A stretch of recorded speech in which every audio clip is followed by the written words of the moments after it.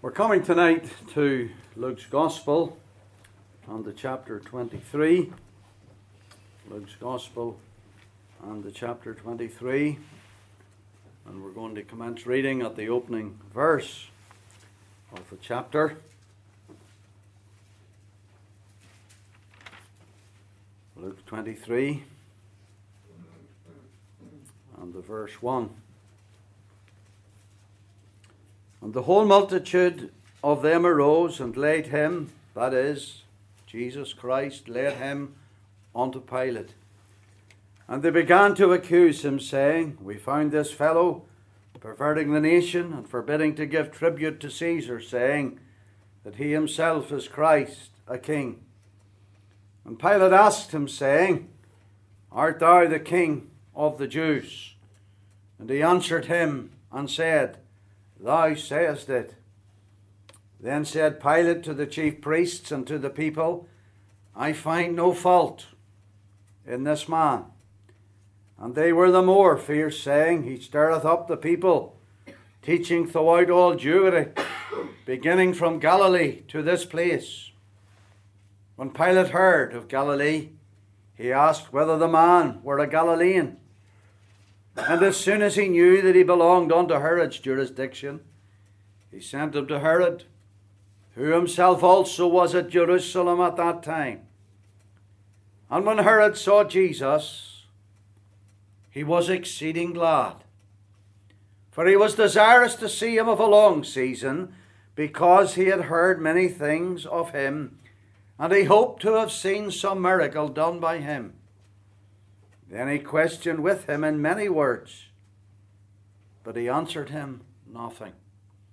And the chief priests and scribes stood and vehemently accused him.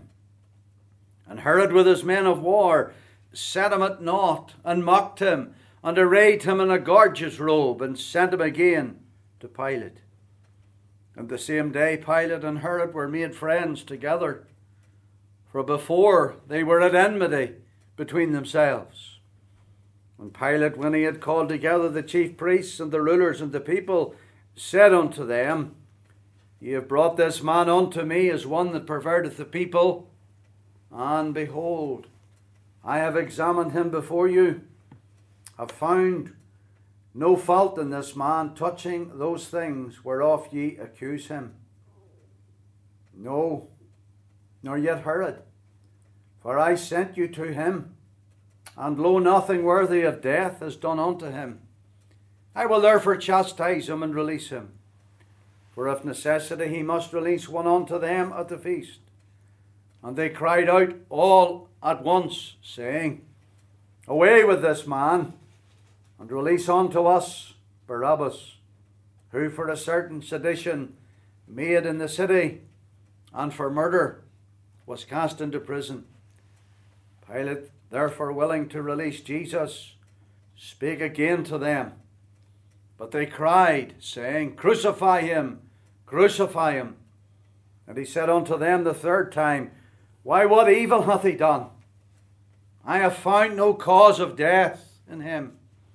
I will therefore chastise him and let him go. And they were instant with loud voices, requiring that he might be crucified. And the voices of them and of the chief priests prevailed. And Pilate gave sentence that it should be as they required. And he released unto them him that for sedition and murder was cast into prison, whom they had desired. But he delivered Jesus to their will. And as they led him away, they laid hold upon one, Simon, a Cyrenian, coming out of the country.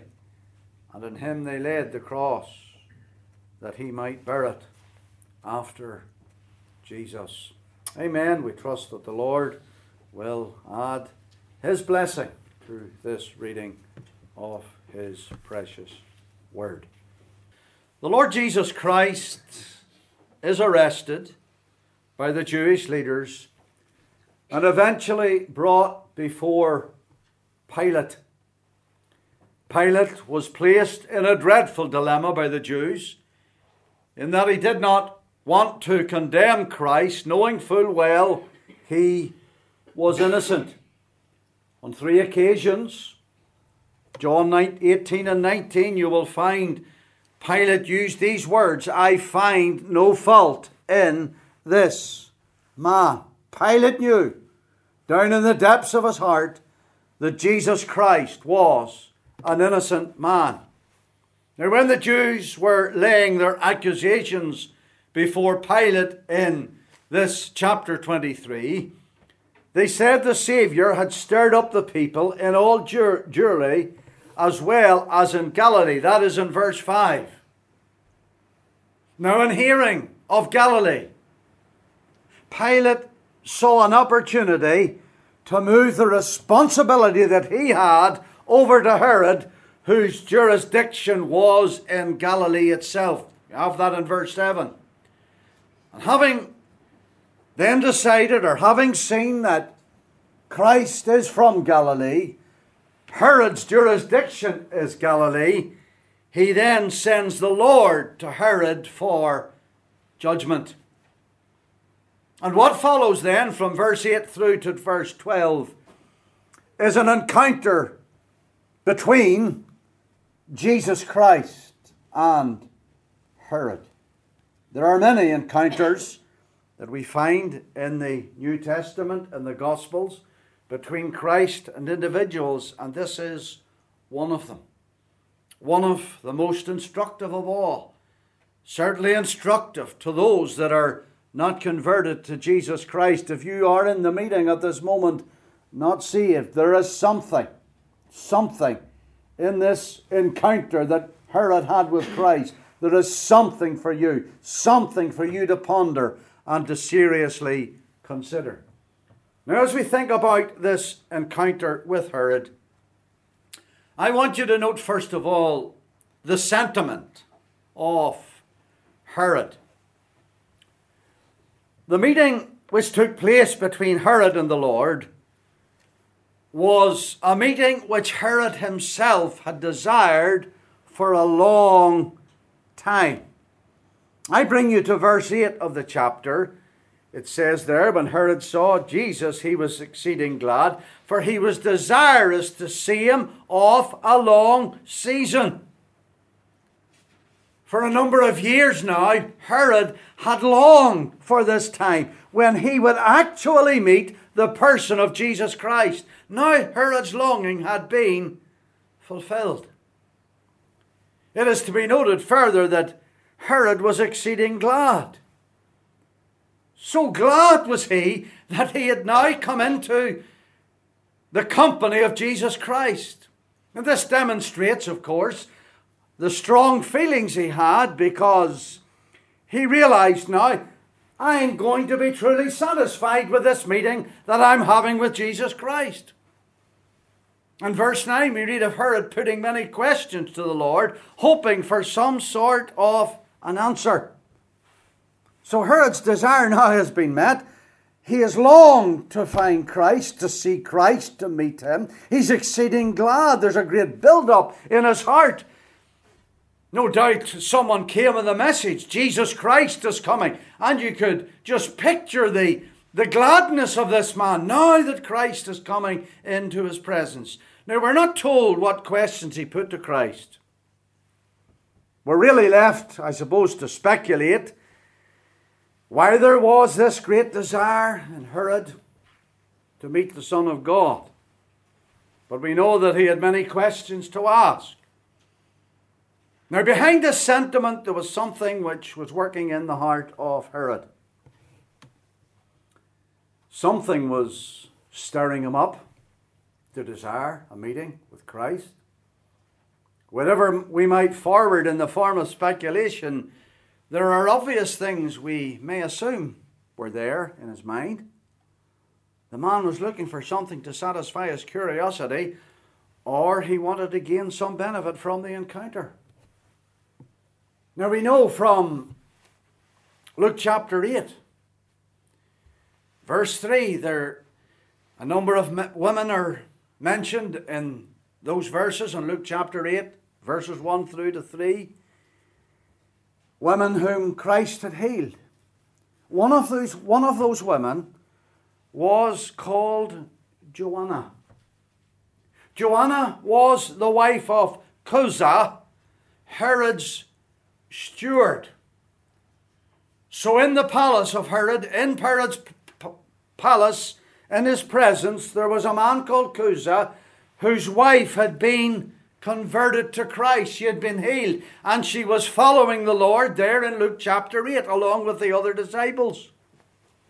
And the chances are that this man off the court was relating some stories to Herod which his wife was telling him. His wife had been healed. His wife was now a disciple of Christ. She would be telling her husband in the home about what had happened to her. She would have been relating to those things. Chuza would have been going to Herod. Herod would have known this. He would be asking him many questions. And the matters which had been reported created an interest he longed to see and to hear for himself.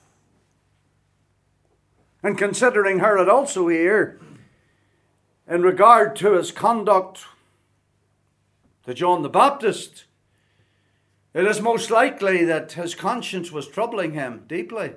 Oh yes, he had heard, no doubt, from Chuza, his steward, but what he did to John the Baptist must have troubled him. You see, Herod had put John the Baptist to death unjustly because the daughter of Herodias had pleased him. Remember how she had danced before him.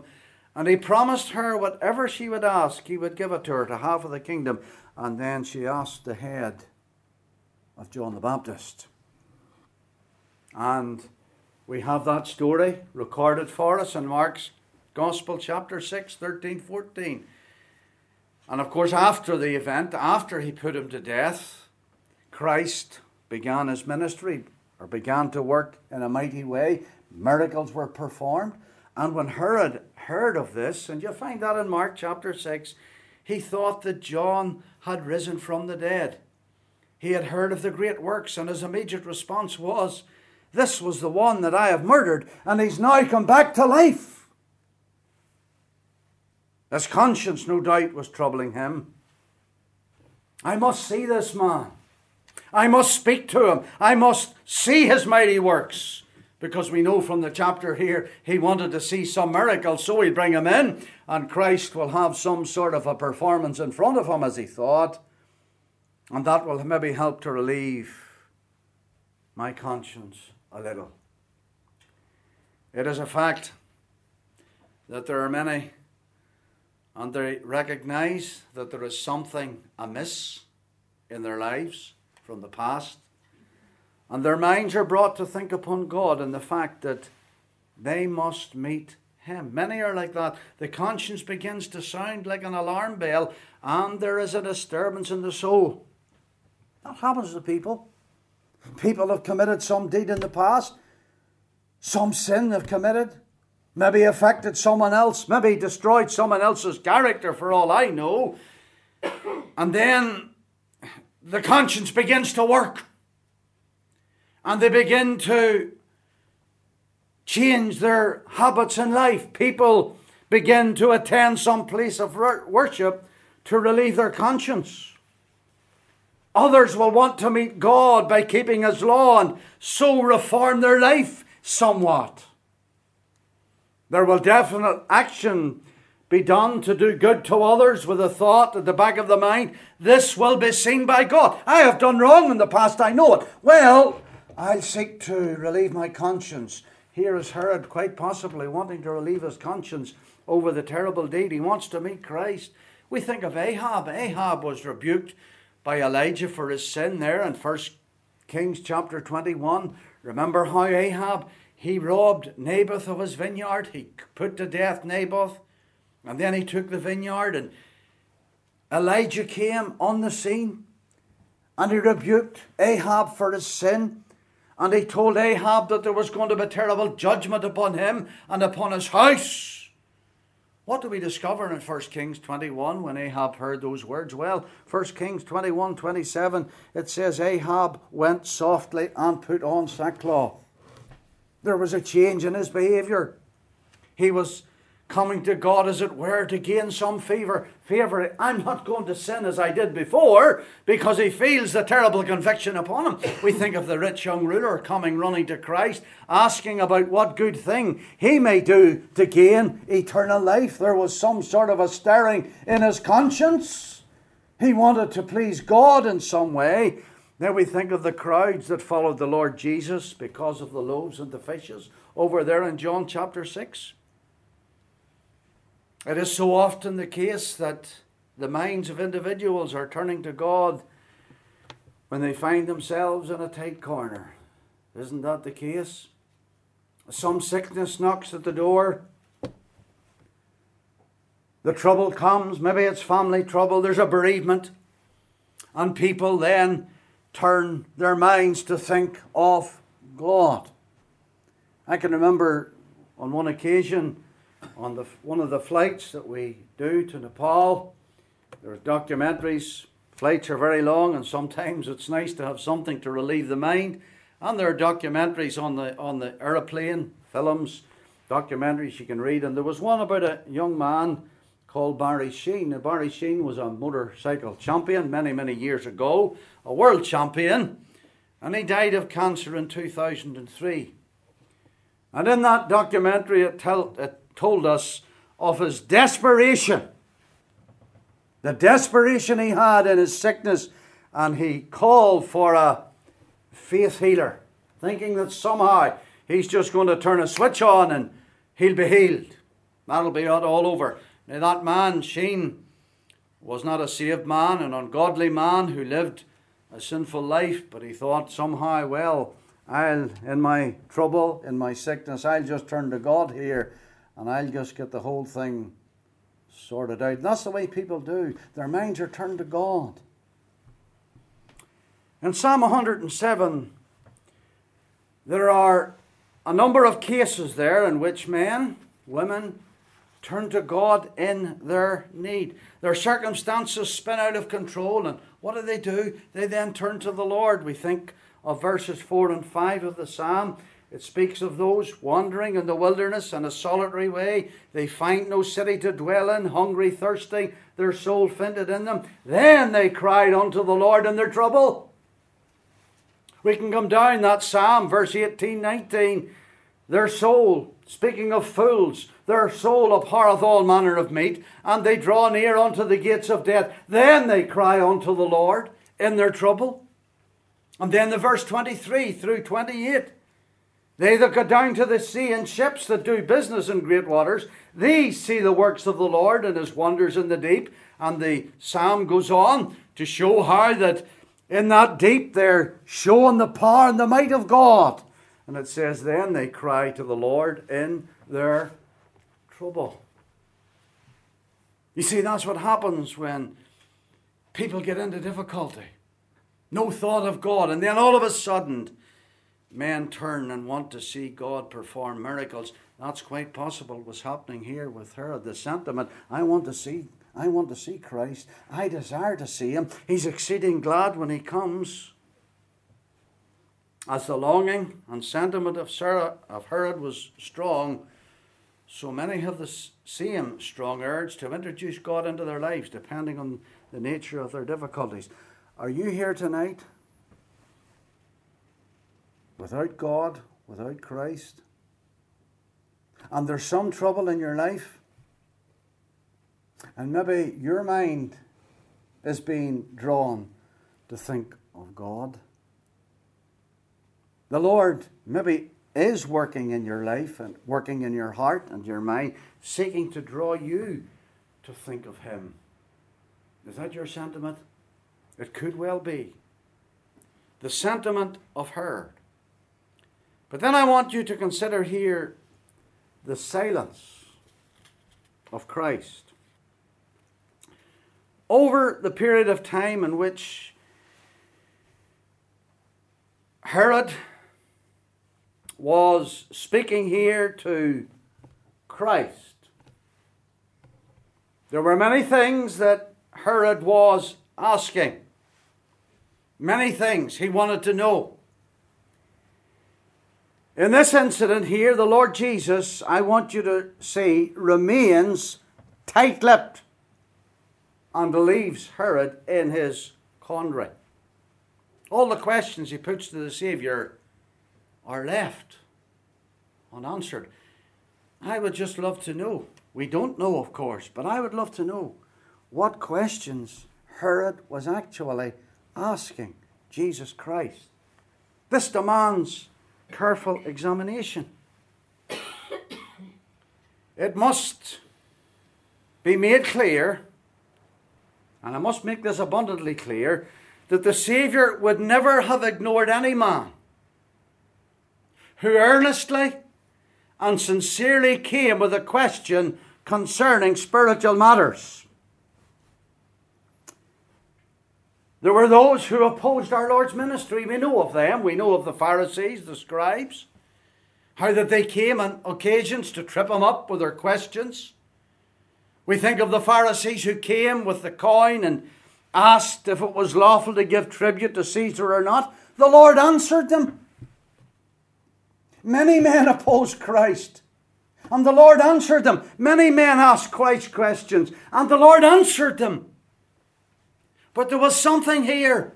I want you to see this. There was something here in this incident which justified the Saviour remaining silent, because he always acts in accordance with his holy and upright nature. The Lord Jesus remained silent here for a very good reason. The quizzing of Herod was intense, as it says in verse 9, that he questioned Christ with many words. Many words. There was a barrage of questions that this man put to the Saviour. One fired after the other. There was a continual flow of things. He wanted to know, can we surmise what such questions may have been? I don't think it would be wrong for us to surmise. Where did the Lord get his power? Where did you get your power? How do you perform these miracles? Will you do a miracle in front of me now? Are you the John the Baptist who has risen again from the dead? How is it that you cannot do wonders to set yourself free as you're held captive in my presence? Do you realize that I can just send you back to Pilate if you don't perform the miracles? It's not beyond the possibility that Herod tried to bargain with Christ here and say, well, if you do a miracle, I'll let you go free. Because we know that Herod himself had sent the message to Pilate that this man was innocent. Every question that was asked, no answer was forthcoming. That's the most solemn thing. Absolute silence on the part of Christ. There was a matter, you see, which was missing in the heart of Herod. His willingness to listen to the counsel of God with regard to his sin. And that was the thing that was missing. Now, we know that Herod feared John. Mark chapter 6, verse 20. Herod feared John and did many things by way of reform. What do the words of that verse say? Herod feared John, knowing that he was a just man and unholy, and observed him. And when he heard him, he did many things and heard him gladly. Now, these words tell us that that Herod was affected deeply by the preaching of John the Baptist. And he trimmed his behavior to a certain degree. He did many things. But then see, Herod was brought to a real crisis in his life. This crisis was at the time of his birthday, recorded in Mark chapter 6. It was not happy birthday for Herod on that occasion. Oh, he was enjoying himself. He was enjoying the dancing, the wicked dancing of Herodias' daughter, no doubt. But on that occasion, his experience brought him to the point of no return. Because Herod on that day silenced the voice of John the Baptist, who had warned him of his sin. He said to Herod, "It is not lawful for thee to have thy brother's wife." Philip was his brother, and he had taken Herodias from Philip, and he was living as an adulterer. He says, "It's not for thee to have thy brother's wife." And Herod then takes away John the Baptist, and no longer will he hear that voice. Now, as the Saviour encounters Herod in Luke chapter 23, this matter of silencing the voice of God's messenger cannot be ignored. If Herod wants to hear the Lord speak to him, this sin that Herod has committed, this vile sin of killing God's servant, has to be addressed. It is evident that the matter was not mentioned or confessed, because the Lord would have pardoned him if he had asked him to, if he had faced up to it. I believe if Herod had asked Christ for grace and forgiveness for his wicked past, for his adultery, for his killing of John the Baptist, Christ would have forgiven him. He would have forgiven him, for Christ is all merciful. But this was far from his heart. Like the rich young ruler, there was a lacking at a certain point. And we can assume that Herod was skirting around the edges with all sorts of questions which came nowhere near to dealing with his own wickedness. Herod had dodged the sin of his life. Herod had silenced God's spokesman, and God now will remain silent to him. No one, no matter who they are, can expect the Lord to speak to them if they refuse to hear what he has to say. No one. That includes everyone in this meeting. This is a solemn matter which each of us should take to heart. If the Lord speaks to you, the Lord speaks to me about a particular sin, about any sin, and we ignore the matter, there is nothing more that he can say until we obey. If the Lord comes to a Christian and says to that Christian, "I want you to do a certain thing. I want you to serve me in some particular way," and you refuse to do it, God will not speak to you until you obey him. That's the way God works. Now we come to the way of salvation. The Lord has revealed in his word the way of salvation. This salvation has been planned, performed by God. Man is a sinner who has offended a holy God, deserves to be punished eternally. It involves the Lord Jesus Christ taking our sin upon himself in order to appease God's wrath. And the Lord Jesus at this juncture in his life is about to give up his life for sin. That very day, Jesus Christ will be taken and nailed to the cross as a substitute for sin. If an individual comes to recognize their sinful condition and then rest in Christ to save them, they will be saved. It's the only salvation which God offers. But if one rejects that salvation, then God has nothing more to say to them. Go and search for something else to save, but God will not go with you. This was Herod's folly. There was silence. He wasn't owning up to his sin. He had already destroyed the messenger and the message, as he thought. Now he wants Christ to speak to him. Christ speaks through his servants. If they're not heard, Christ has nothing else to say. And if you're rejecting this message, if you're rejecting the gospel, if you're rejecting what Jesus Christ has done, God has nothing more to say to you. That's a very serious business. Very serious thing. If you've rejected the gospel and are rejecting the gospel this night, God has nothing more to say to you until you surrender up your life to him. There will be silence. You might try and Bargain with God. You might say, well, I'll do this or I'll do that. God is not interested in what you're doing or want to do. God is only interested in what Jesus Christ has done for you on the cross. There's absolute silence until you surrender and give your life up completely to the Lord. The silence of Christ. But I want in the final place this evening to think about the scorning of Herod. You see, the end of this encounter for Herod with the Lord degenerated into awful evil. The Lord, in refusing to respond to the questioning of Herod, faces the taunts and the mockings of men.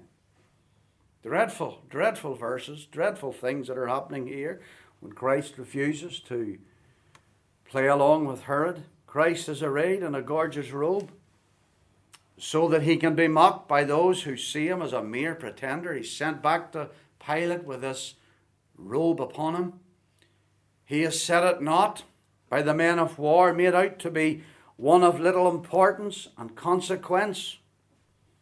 He shifted back to Pilate to be regarded as one that men can deal with according to their whim and fancy. He just becomes the object, such an object that former enemies can unite against him. Pilate, they were at enmity. Pilate and Herod at enmity, one with another. Now they're joined in unity to destroy him. If we consider those things we have just stated, it's easy to see that this is how the Lord is viewed when men reject him. He's of little consequence to the life of men. Many see him as one who is an impostor. This world has no time for Jesus Christ. They can curse him. They can revile him on the television, on the radio. You mention the name Muhammad and the heckles get up. They say, oh, you can't say that about Muhammad.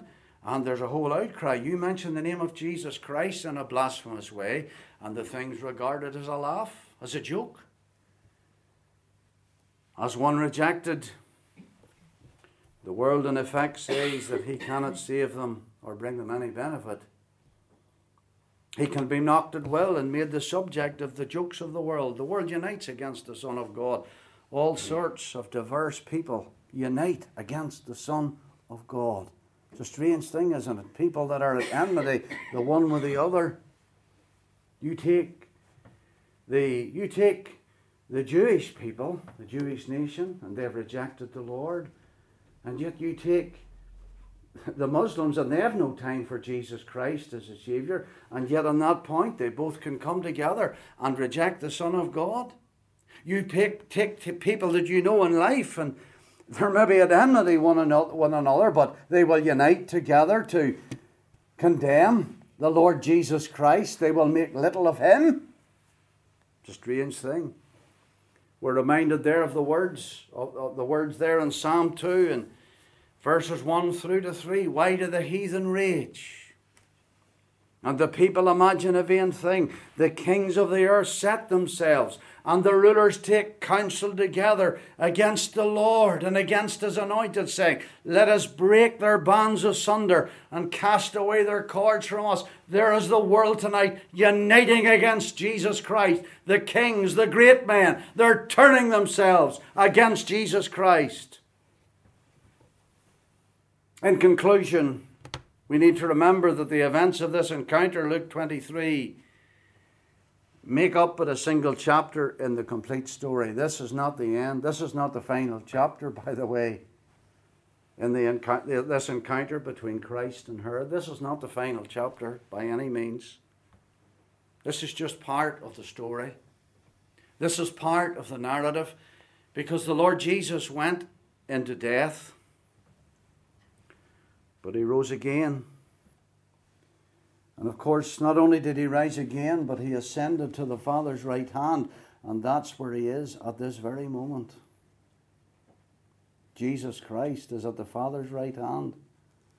But that's not the end, for Jesus Christ is coming again to this world. And when he comes to this world again, ultimately he will call Herod to account for his wickedness. Now Herod, at this very moment in time, is suffering the pains of hell for his folly.